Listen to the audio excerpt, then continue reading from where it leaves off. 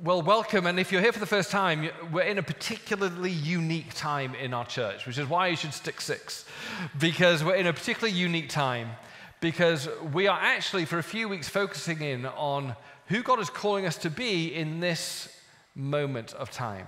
We're calling it a time of renewal, looking at who God is shaping us to be for the sake of the city, the unique cultural moment that we're living in.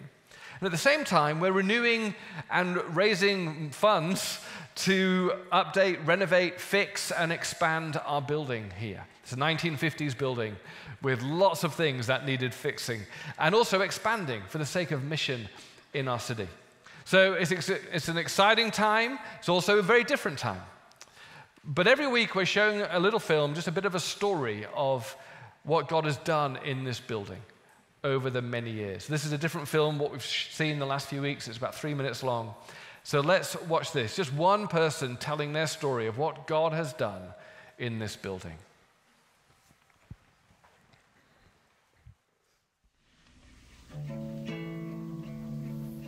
My name is Barry Smith, and I've been here since 1971. One of my best friends was Chuck Morgan. He was a member here at Trinity in the old days for many, many years, before my time.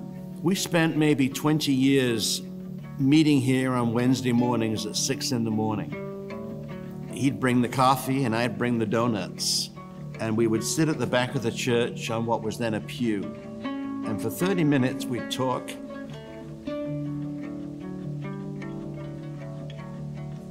And pray and share. And when you do that with somebody who's on the same wavelength you are, then magic happens. And your journey starts to really take shape. And it just grew and grew and grew. And he's passed on now, but he had a huge impact on my life. And I like to think I had a big impact on his life. Do you realize what the biggest problem was that we had? You weren't allowed to bring coffee and donuts into the sanctuary. And so if anyone at the old church had seen us, it would have been, oh, this is a mortal sin. The good news about Vintage is they roll on a very different level. They have chairs, not pews. They got lots of coffee and donuts. They dress differently. They don't wear robes. They're not stuffy, but they're down to earth and genuine and concerned about each person in a very different way, in a very different level. We're about to embark on a significant campaign, a renewal campaign here at church to fix up an old sanctuary, fix up an old admin building, remodel the education building. They're all 60, 70 years old. And you really need to invest the money now so that the next 2 or 3 generations will be able to continue what's happening here. And the investment, although it's huge, will pay off significantly in terms of change lives. The reality is that the more you give, and you don't do it to get, but the more you give, the more God will bless you. So Genesis 12 comes alive when Abraham was blessed so that he could be a blessing. And if that happens, then everything we do will be successful. It's not going to be us. It's going to be God driving the boat. And as long as we put him in charge, we have nothing to worry about. We're just the instruments of his love. This building has played an important role since it was built in 1950 of helping people discover Jesus for the first time. I look at the whole city, I think there's millions of people we have to invite to explore Jesus. And so we just have to expand capacity as much as we can, knowing there's a hunger to do that as well.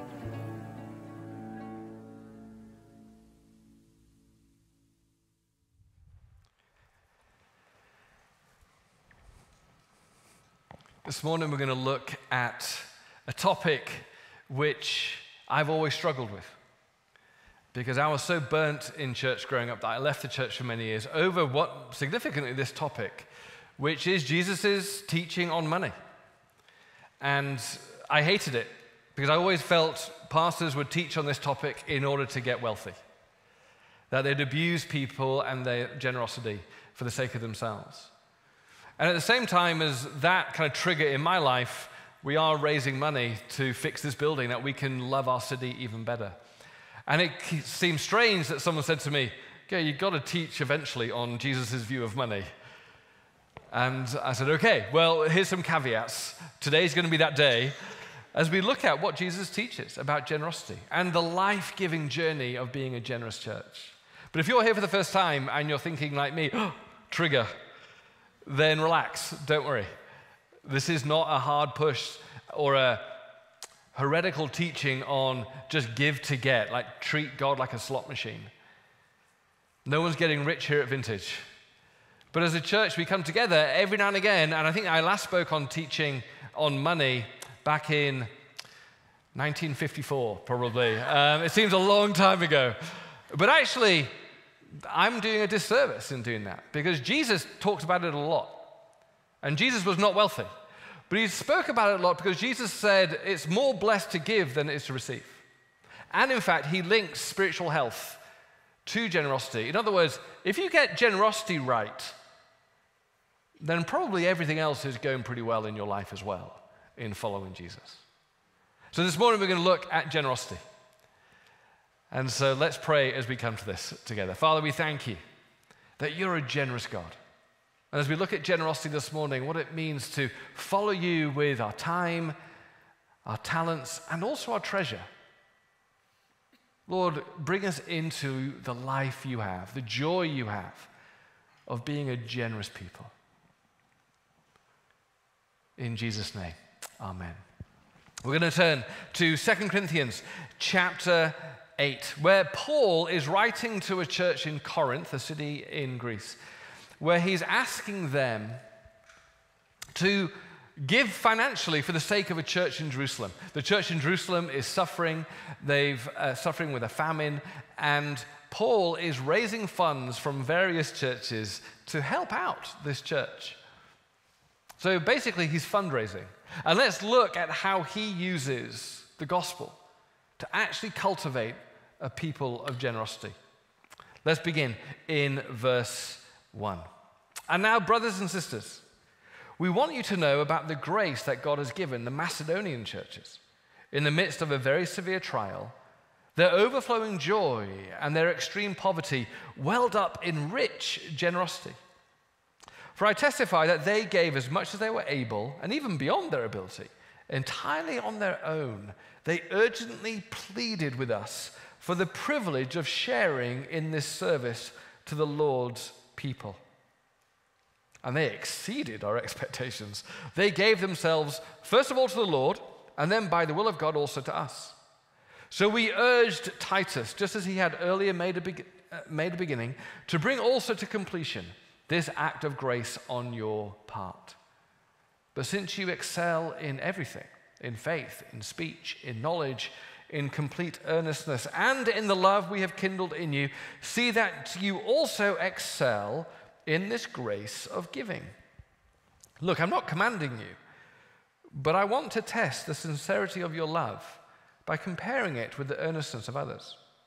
For you know the grace of our Lord Jesus Christ, that though he was rich, yet for your sake he became poor, so that you, through his poverty, might become rich. We then go to the next chapter, chapter 9, verse 6. Now remember this, whoever sows sparingly will also reap sparingly, and whoever sows generously will also reap generously. Each of you should give what you have decided in your heart to give, not reluctantly or under compulsion, for God loves a cheerful giver. And God is able to bless you abundantly, so that in all things, at all times, having all that you need, you will abound in every good work. As it is written, they have freely scattered their gifts to the poor, their righteousness endures forever. Now he who supplies seed to the sower and bread for food will also supply and increase your store of seed and will enlarge the harvest of your righteousness. You will be enriched in every way so that you can be generous on every occasion. and through us, your generosity will result in thanksgiving to God. Paul is teaching and cultivating generosity amongst the church in Corinth. And he begins by reminding them that generosity is godly. That generosity is at the heart of God. It's not something that God does, it's something that God is. That in his very nature, God is a generous God. In verse 9, he says, "For you know the grace of our Lord Jesus Christ, that though he was rich, yet for your sake he became poor, so that you, through his poverty, might become rich." Generosity is at the heart of God. That famous verse, John 3:16, "For God so loved the world that he gave his one and only Son." Generosity, like love, is not something God decides to do, it's just how he rolls. He can't help but giving. It's why he emptied himself in his Son for our sake. It's why he created you and me in the first place. And it's what he cultivates in us when he welcomes us into the family. See, to become a follower of Jesus is to be healed of our selfishness, our greed, our narcissism, our consumerism, and be more like Jesus and be transformed into his image, not as a duty, but as a delight, not as something forced, but something instinctual. We become generous people. That we become generous, as Paul says, on all occasions. It's just who we are.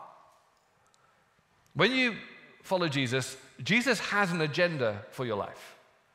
It's to be healed of brokenness and to become like him. And one of the primary ways the early church throughout all of history has shown their Christ-likeness is that they become radically generous with all that they have.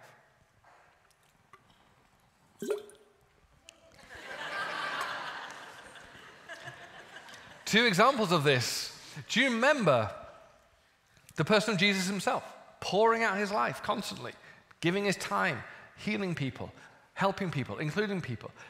He was pouring out his life all the time. And then when he poured out his Spirit into the early church at Pentecost, we think in these great charismatic moments that the fruit of this great outpouring of the Holy Spirit would be miracles and signs and wonders. And yes, but Luke highlighted something else as a fruit of the Holy Spirit in the early church. And in Acts 2:42, it says they gathered together and they shared everything they had in common.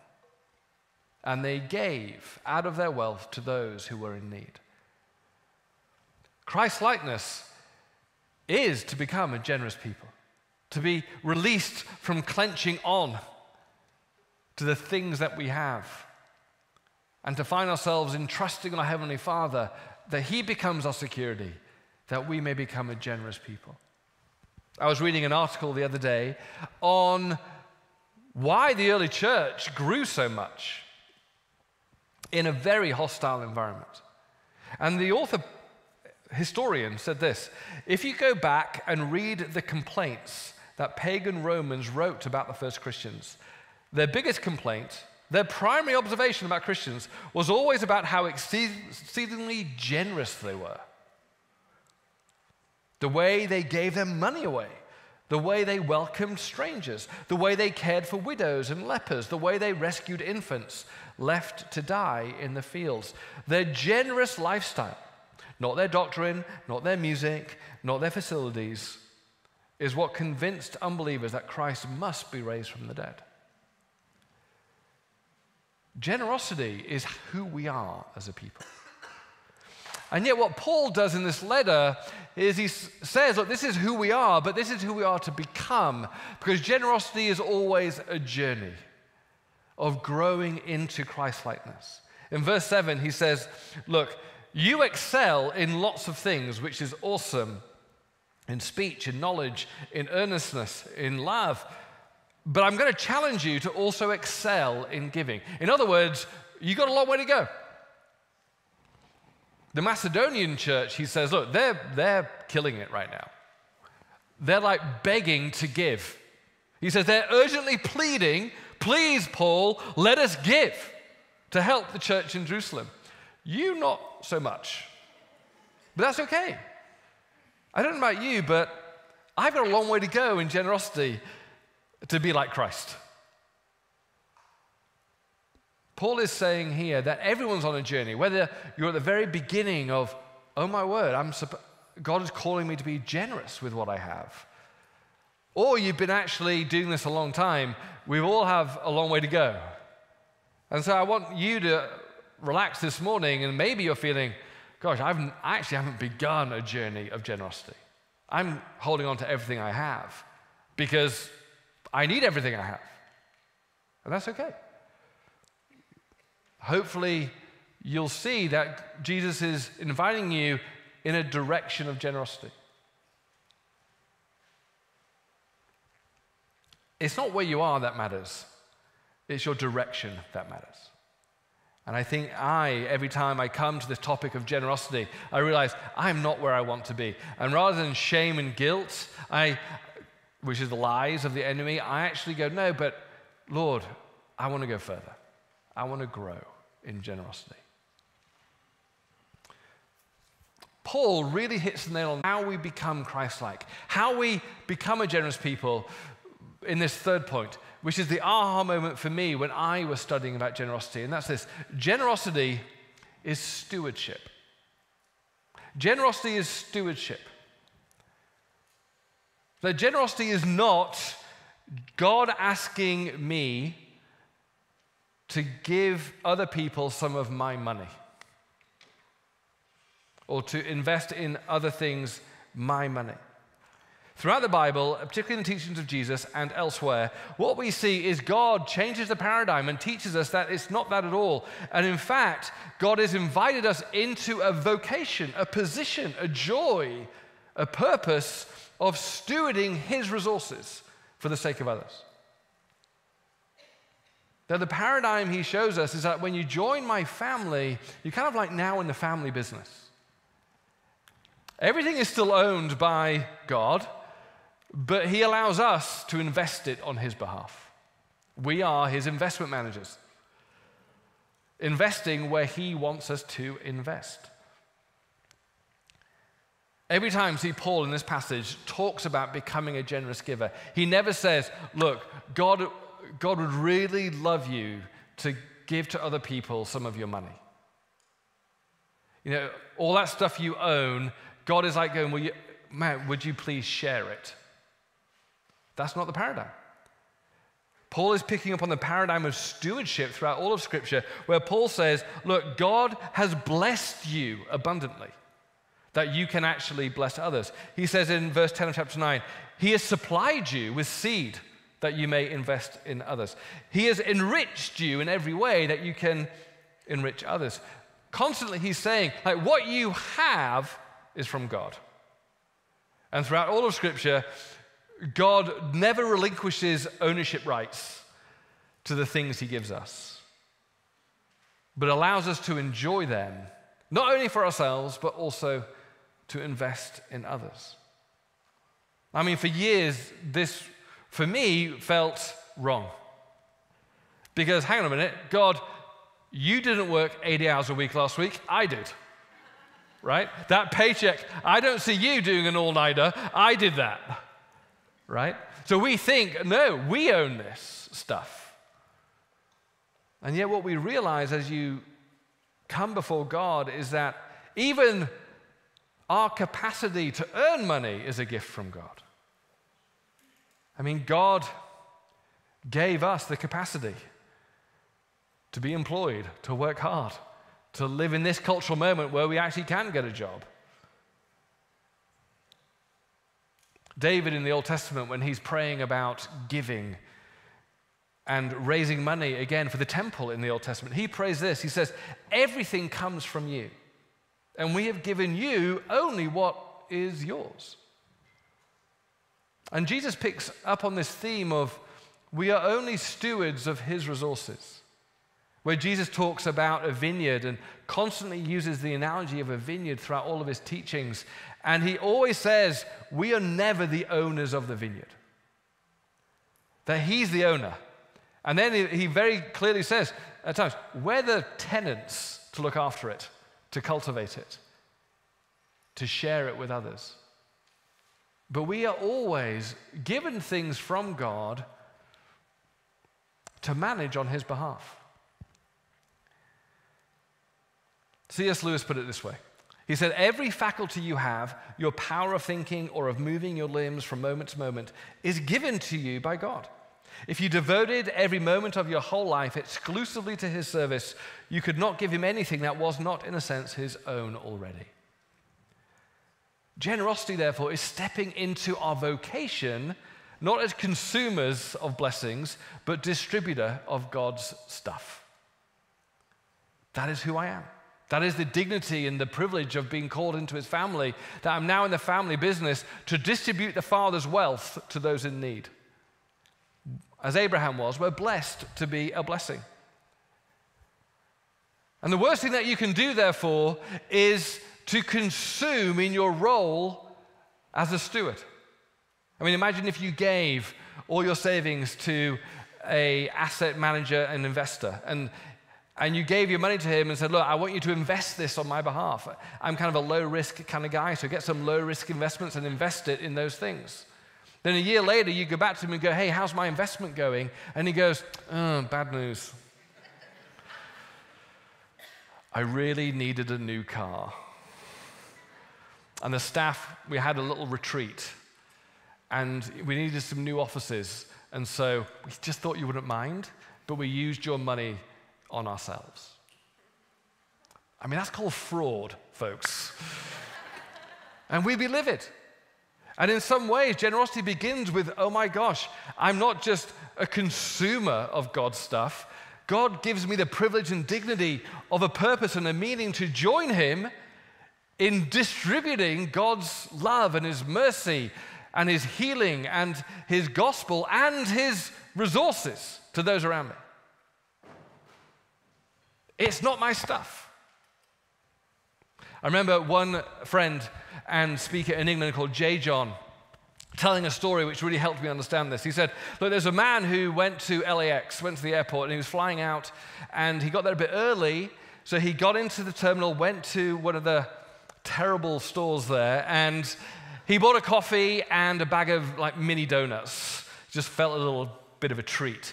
And he went back to the cafe area, and it was all full, but no spare table, but he found one table with one guy and a spare seat, so he thought, you know what, can I sit here? He went, yes. So he sat down and took off his coat and put his stuff down and put his bag down, put his coffee on the table, and then relaxed, went, oh, I got like 20 minutes. And he reached into the bag of donuts on the table and took a bite and just started to relax. At which point, something shocking happened. The man across from the other side of the table saw the bag of donuts and kind of reached in, picked up a donut and ate the donut. I mean, this man was incredulous, but in a very LA kind of way, didn't say anything, but got very passive-aggressive with his look. And I kind of scooted the bag of donuts towards him and just kind of thought, who are you stealing my bag of donuts? But he pulled it toward him, but then all of a sudden, the man just looked again, smiled, and reached way across the table into his bag and got out another donut.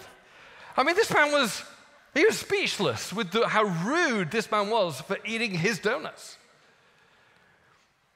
He literally now kind of smothered his bag so this man wouldn't steal anymore and started to eat. And there was one donut left eventually.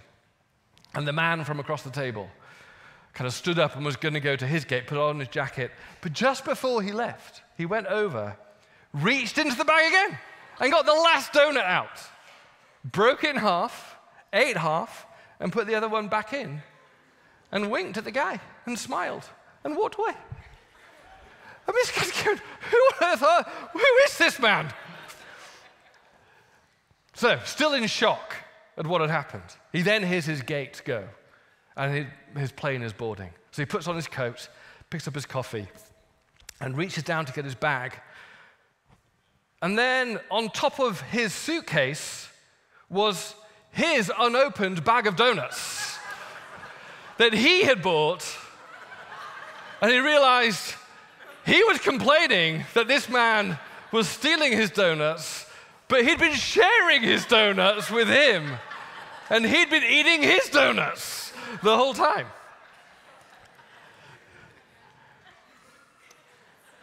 They were not his donuts.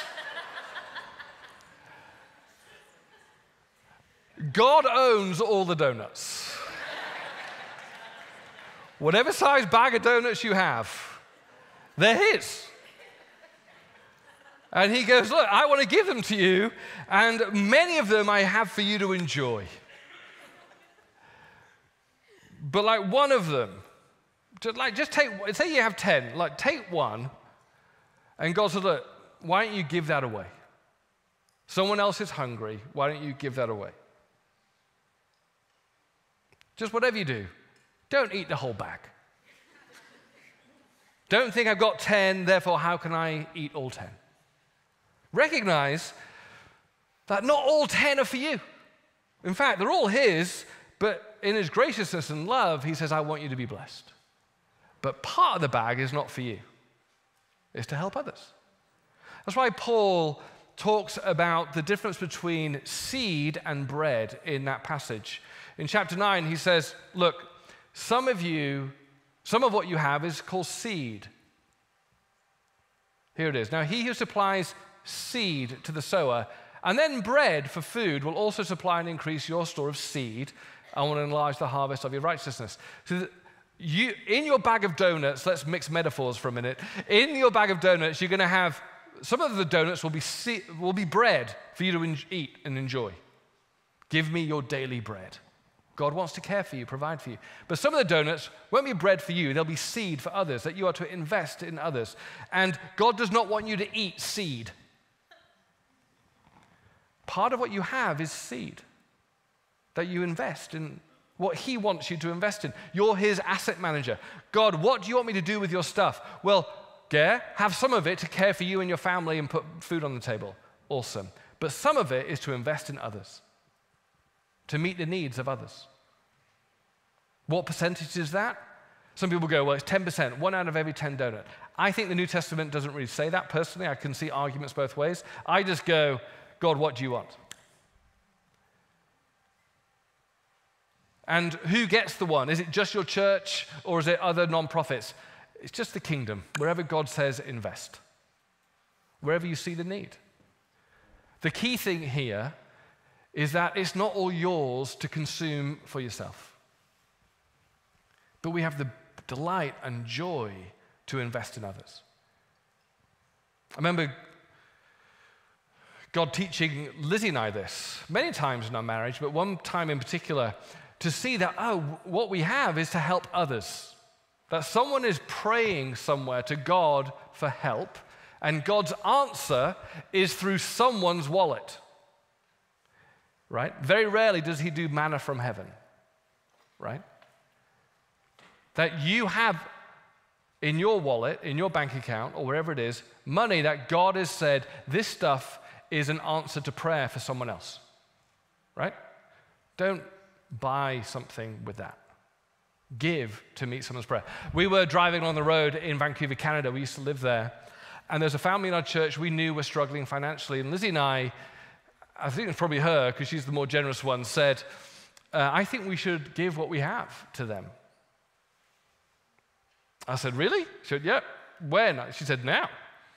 So we just got cash and went round to their house. We wanted to do it anonymously. We didn't want to kind of say, hey, here we are.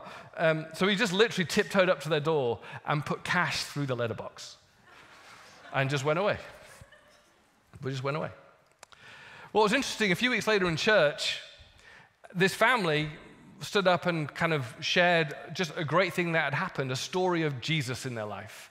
And the story was literally this. We'd been going through a financially tough time, and we got the kids together one day, and we said to them, look, this is tough, but we wanted to bring our kids into it and pray together that God would provide for us financially to pay the bills and whatever else was happening. And we were all around the kitchen table, and as we started to pray for God to provide financially, we heard this noise. And we looked over to the front door, and then we saw cash coming through the letterbox, falling onto the ground, and the kids were going, no way! What's going on? And they said it's exactly what we needed for that moment. See, their prayer was met through the generosity where people said, not everything we have is for us. We're stewards of God's stuff.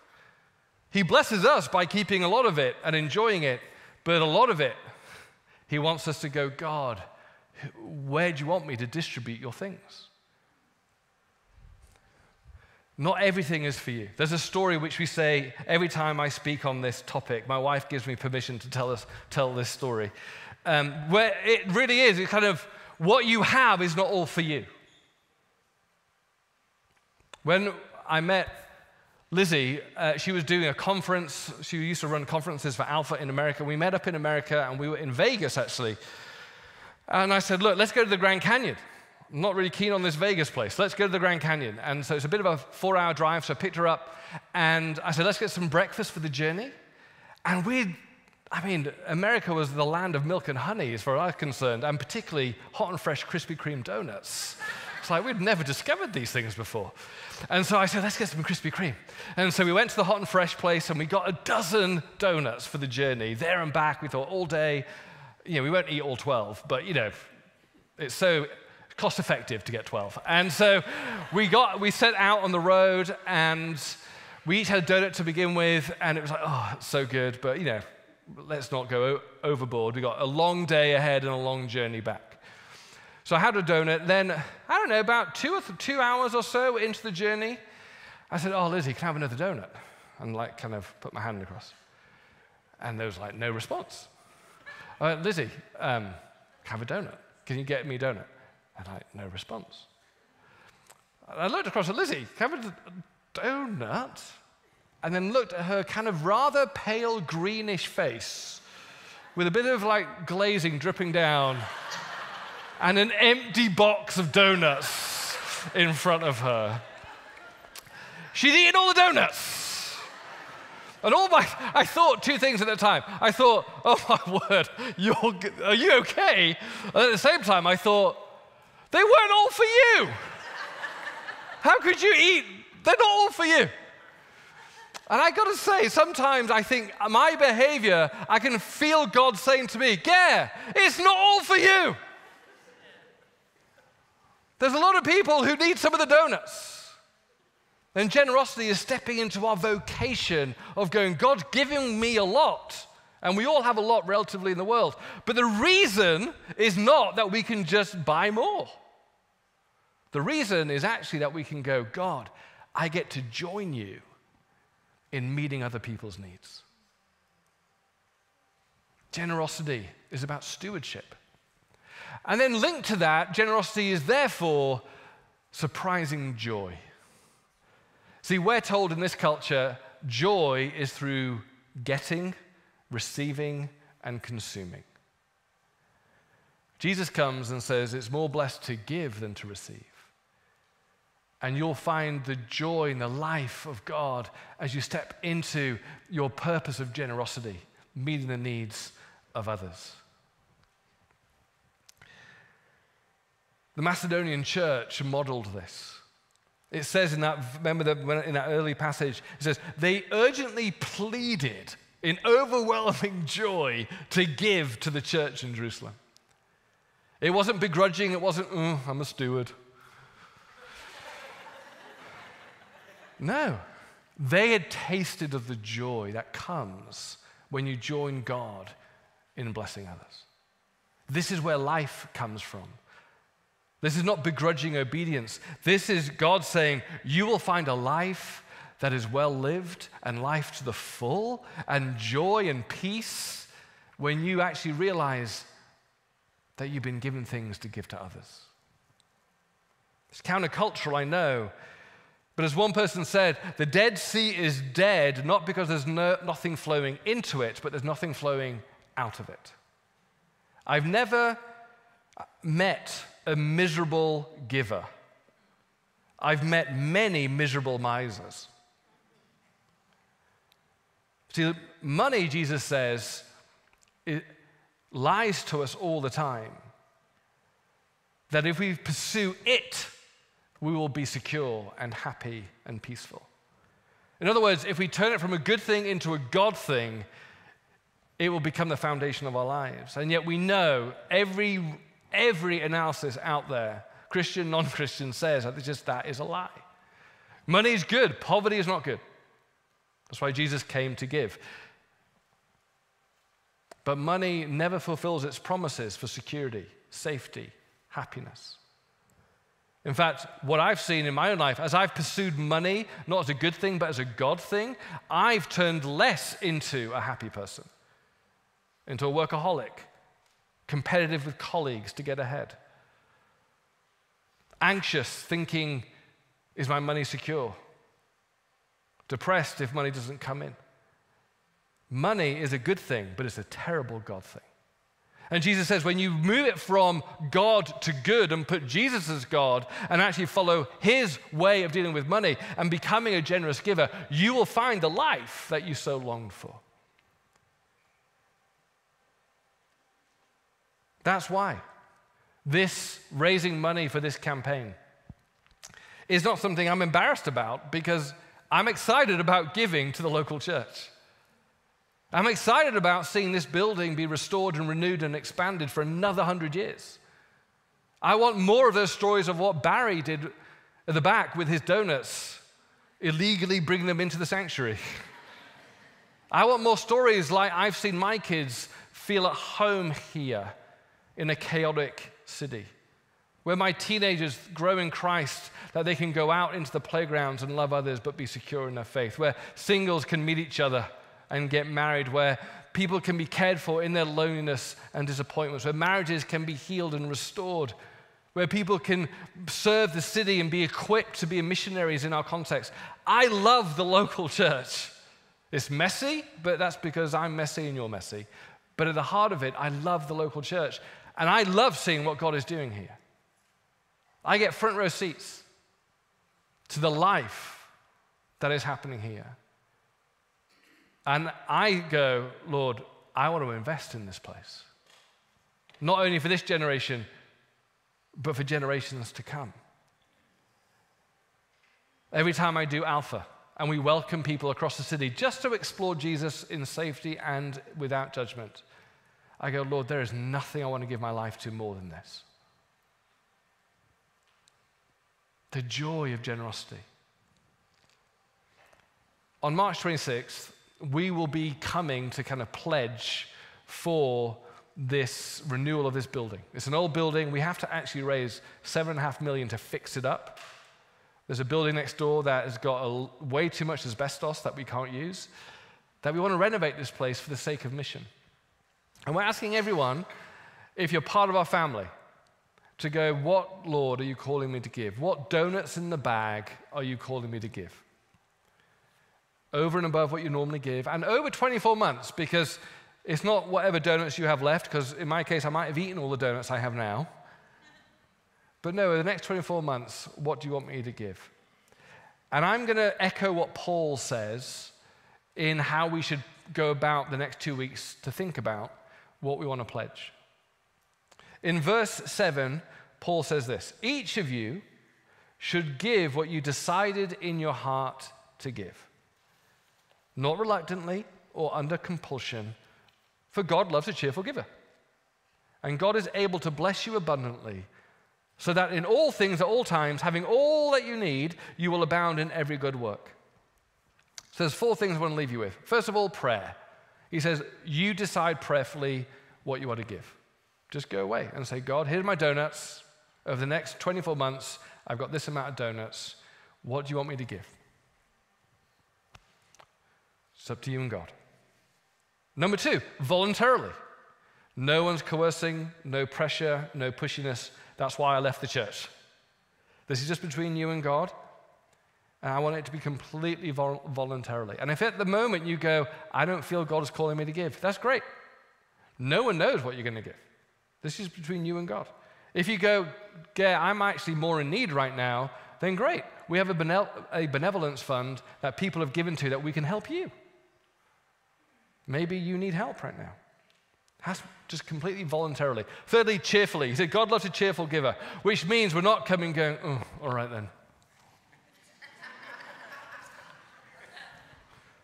No, it's we've come with joy because we've fallen in love with what generosity does. To us, it grows us, it keeps us from worshiping money as God. It's a spiritual discipline to go, I'm always going to worship God, not money.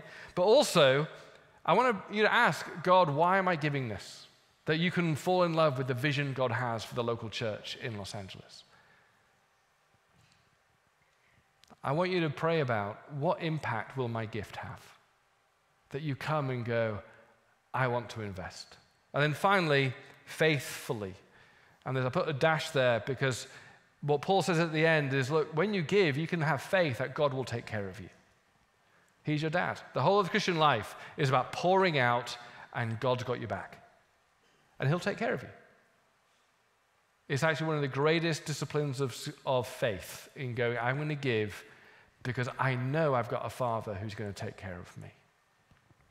I'm going to end with a story which is a foundational one in our community here at Vintage. And it taught me a lot about generosity. When we lived in Raleigh, we were leading a church there, and we were coming out to plant in LA. We needed to raise money because there was like one or two people here, Amy Ho and others who were so amazing, but we didn't have anyone come out with us from Raleigh, and I had to raise funds. And it wasn't going so well, and nobody seemed to want to come from Raleigh to LA. And then one day into the office came an elderly lady called Betty, who I loved dearly, and she'd lost her husband a few years ago, and I'd had the privilege of doing the funeral. Jim and Betty were incredible servants of Jesus. And Betty said, Gare, I've prayed, and I just don't think I can move with you to Los Angeles. It was like, Betty, I know, that's totally fine. But she said, but I want to be involved. And if Jim was here, he'd want to be involved too. We believe in you and Lizzie, and we have a heart for the gospel in Los Angeles. We believe in what you're doing. She said, but as you know, I'm not wealthy, but I have got something that I want to invest. And then she reached into her bag, and out of her bag, she took this, a jewelry box. And immediately my heart went into my throat and thought, no way. I was like, please, Betty, don't do this. And she said, Jim gave me this. It's probably one of the only valuable things I have. I don't wear it. I'm reminded of it was Jim's gift to me. But I know Jim would want me and be happy with me to say, we don't want this stuck on the shelf. We want to invest in what you're doing. Can you sell this and invest it in this church plant? She was really sincere. I was a knucklehead and said, no, I'm not taking jewelry from old women. I mean, that was my thought. I didn't say that to her, but that's my thought, right? That's my thought. It's like, no. I've been talking about being cancelled. I thought, no. And I thought, she'll make me regret this. You know, this will not go well. So I said, I can't, Betty. And she pleaded for a bit. I just said no. And she left, actually, really disappointed, but I just can't do it. The next day, Betty came back. This time she came back with her son, who was a financial advisor. And we sat down in the office, and he looked at me and said, Gare, we've spoken as a family. This is not my mum doing something crazy. We agree that this is what Jim, my dad, and my mum would want to do. She wants to invest.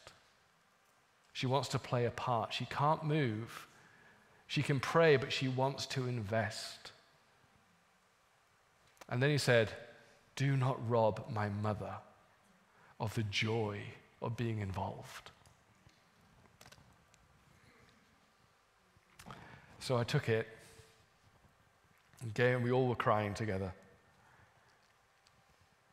And when I see the fruit of what God's done here the last 10 years, when I see people coming to know Jesus, when I see kids being raised full of faith, when I see marriages being restored, when I see us going out to the city on mission, when I see this fruitfulness, every now and again I'm reminded, Betty did that. Betty did that. And I'm taught again, God, I want to be more like Jesus, but if I could just be a bit more like Betty, I'd be happy. Let's stand together.